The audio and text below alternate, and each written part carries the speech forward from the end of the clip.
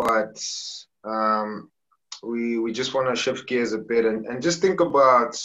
So last week I brought up the fact that social media tends to create um, anxiety disorders, right? And they can show themselves in various ways, but somebody feels like Jack's like I'm a loser because I'm comparing myself to a bunch of other people I follow and look at the lives that they have. Look at how amazing their lives are. And so this comparison thing creates anxiety in other people because they look at their lives and it doesn't look like the lives that they see of people on social media. Or you might just have anxiety because you're looking at your parents and you're comparing another kid's parents through how that kid displays themselves on social media. You know what I mean? And that's the deceptive thing about social media, that you won't even see their parents, but then you've made up an entire world about how much money their parents have because of how they are on social media. And therefore you start looking at your own family and you think, shucks, we're going to be in a hole for the rest of our lives. Like, we're going to live in a cave. And that creates anxieties, and anxiety disorders is one thing, but obviously it could lead to very detrimental um, places. And one of those places that I wanted to just highlight on is suicide. So there's a show I'm watching now. To me, calling it a show makes it sound like it's special.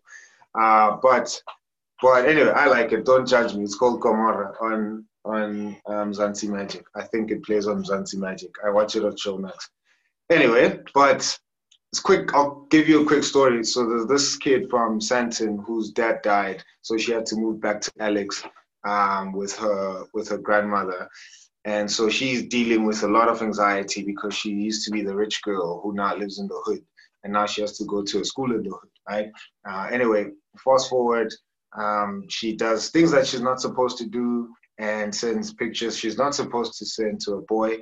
And somehow one of her friends gets a hold of those pictures and they leak the pictures. And everyone has those pictures, so they're being shared everywhere on all social media platforms. Anywhere she goes, people are looking at her like, oh yeah, no, we know what kind of girl you are, whatever. Anyway, so that really messes up with her, and this week, because the storyline of the picture started, I think, like 2 weeks ago. Anyway, so this week, she eventually got to a point where she was like, sheesh, I can't deal, because now everyone on social media thinks I'm a tramp, I'm whatever, all the bad names that I'm not going to mention.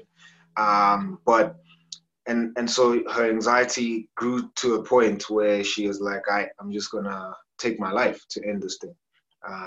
And so you see just like the nature of social media and just this bully kind of approach to doing things online.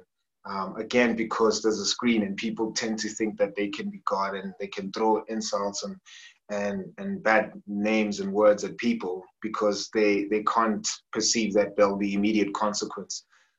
So you can see how this thing can really go south very quickly, and so we wanted to say again, if that's where you are, or if you know a person who's there, for example, we want to say, hey, we can pull them out, we can save a life. Again, social media is not what you're made for. Even if people are saying stupid things about you on social media, or if there is anxiety because you've compared yourself to all your friends and you've made up stories in your mind about how their lives are compared to yours. Hey, listen, you can come out again. Like we said last week, it doesn't have to end at a point where you've basically equated your life to the worth that social media gives you. So if you're not getting that worth, that means your life is doesn't have value anymore, and that's not the truth. Right? Again, it's not the truth based on Genesis 1:27. It's not the truth, again, based on what Jesus has done. And so I just wanted to read First Corinthians chapter 1 and 2. I mean, chapter 2, rather, verses 1 and 2. just to encourage you, and then to kind of give us a segue into our groups, and then we can even flesh out that conversation some more there.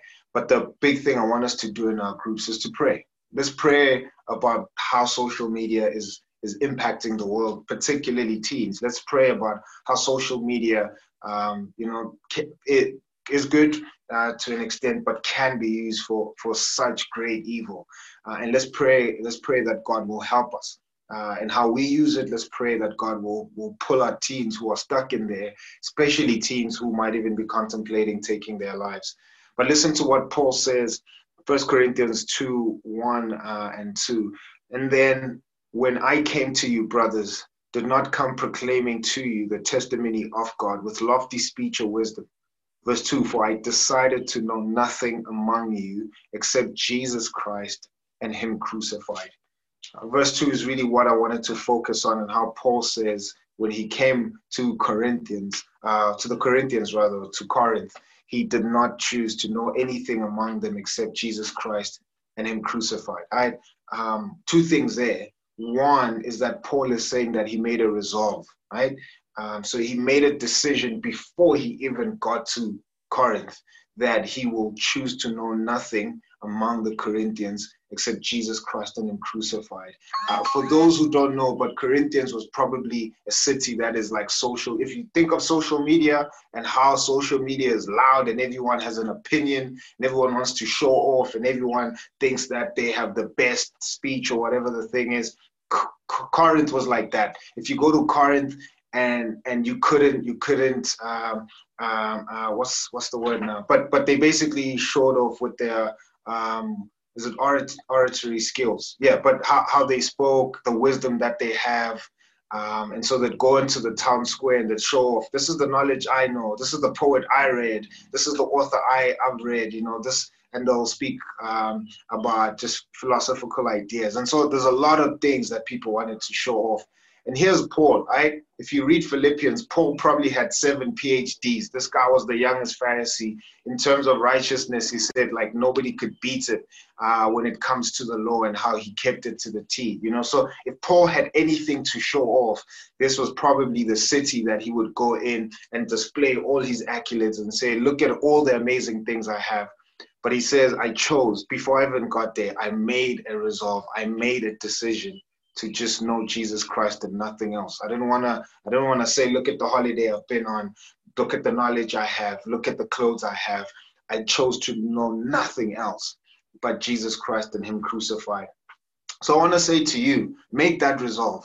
Make that resolve now, even as we in this meeting right now. Choose in your heart that you will choose to know nothing except Jesus Christ and him crucified. Meaning that it's not that you're going to be preaching that Jesus is crucified all the time, but that's going to govern everything you say, everything you look at, how you post, how you interact with people on social media, because that's what we're speaking about. And that you will choose life that God gives you through Christ. When Paul speaks about Jesus Christ who was crucified, he's crucified so that you can have life.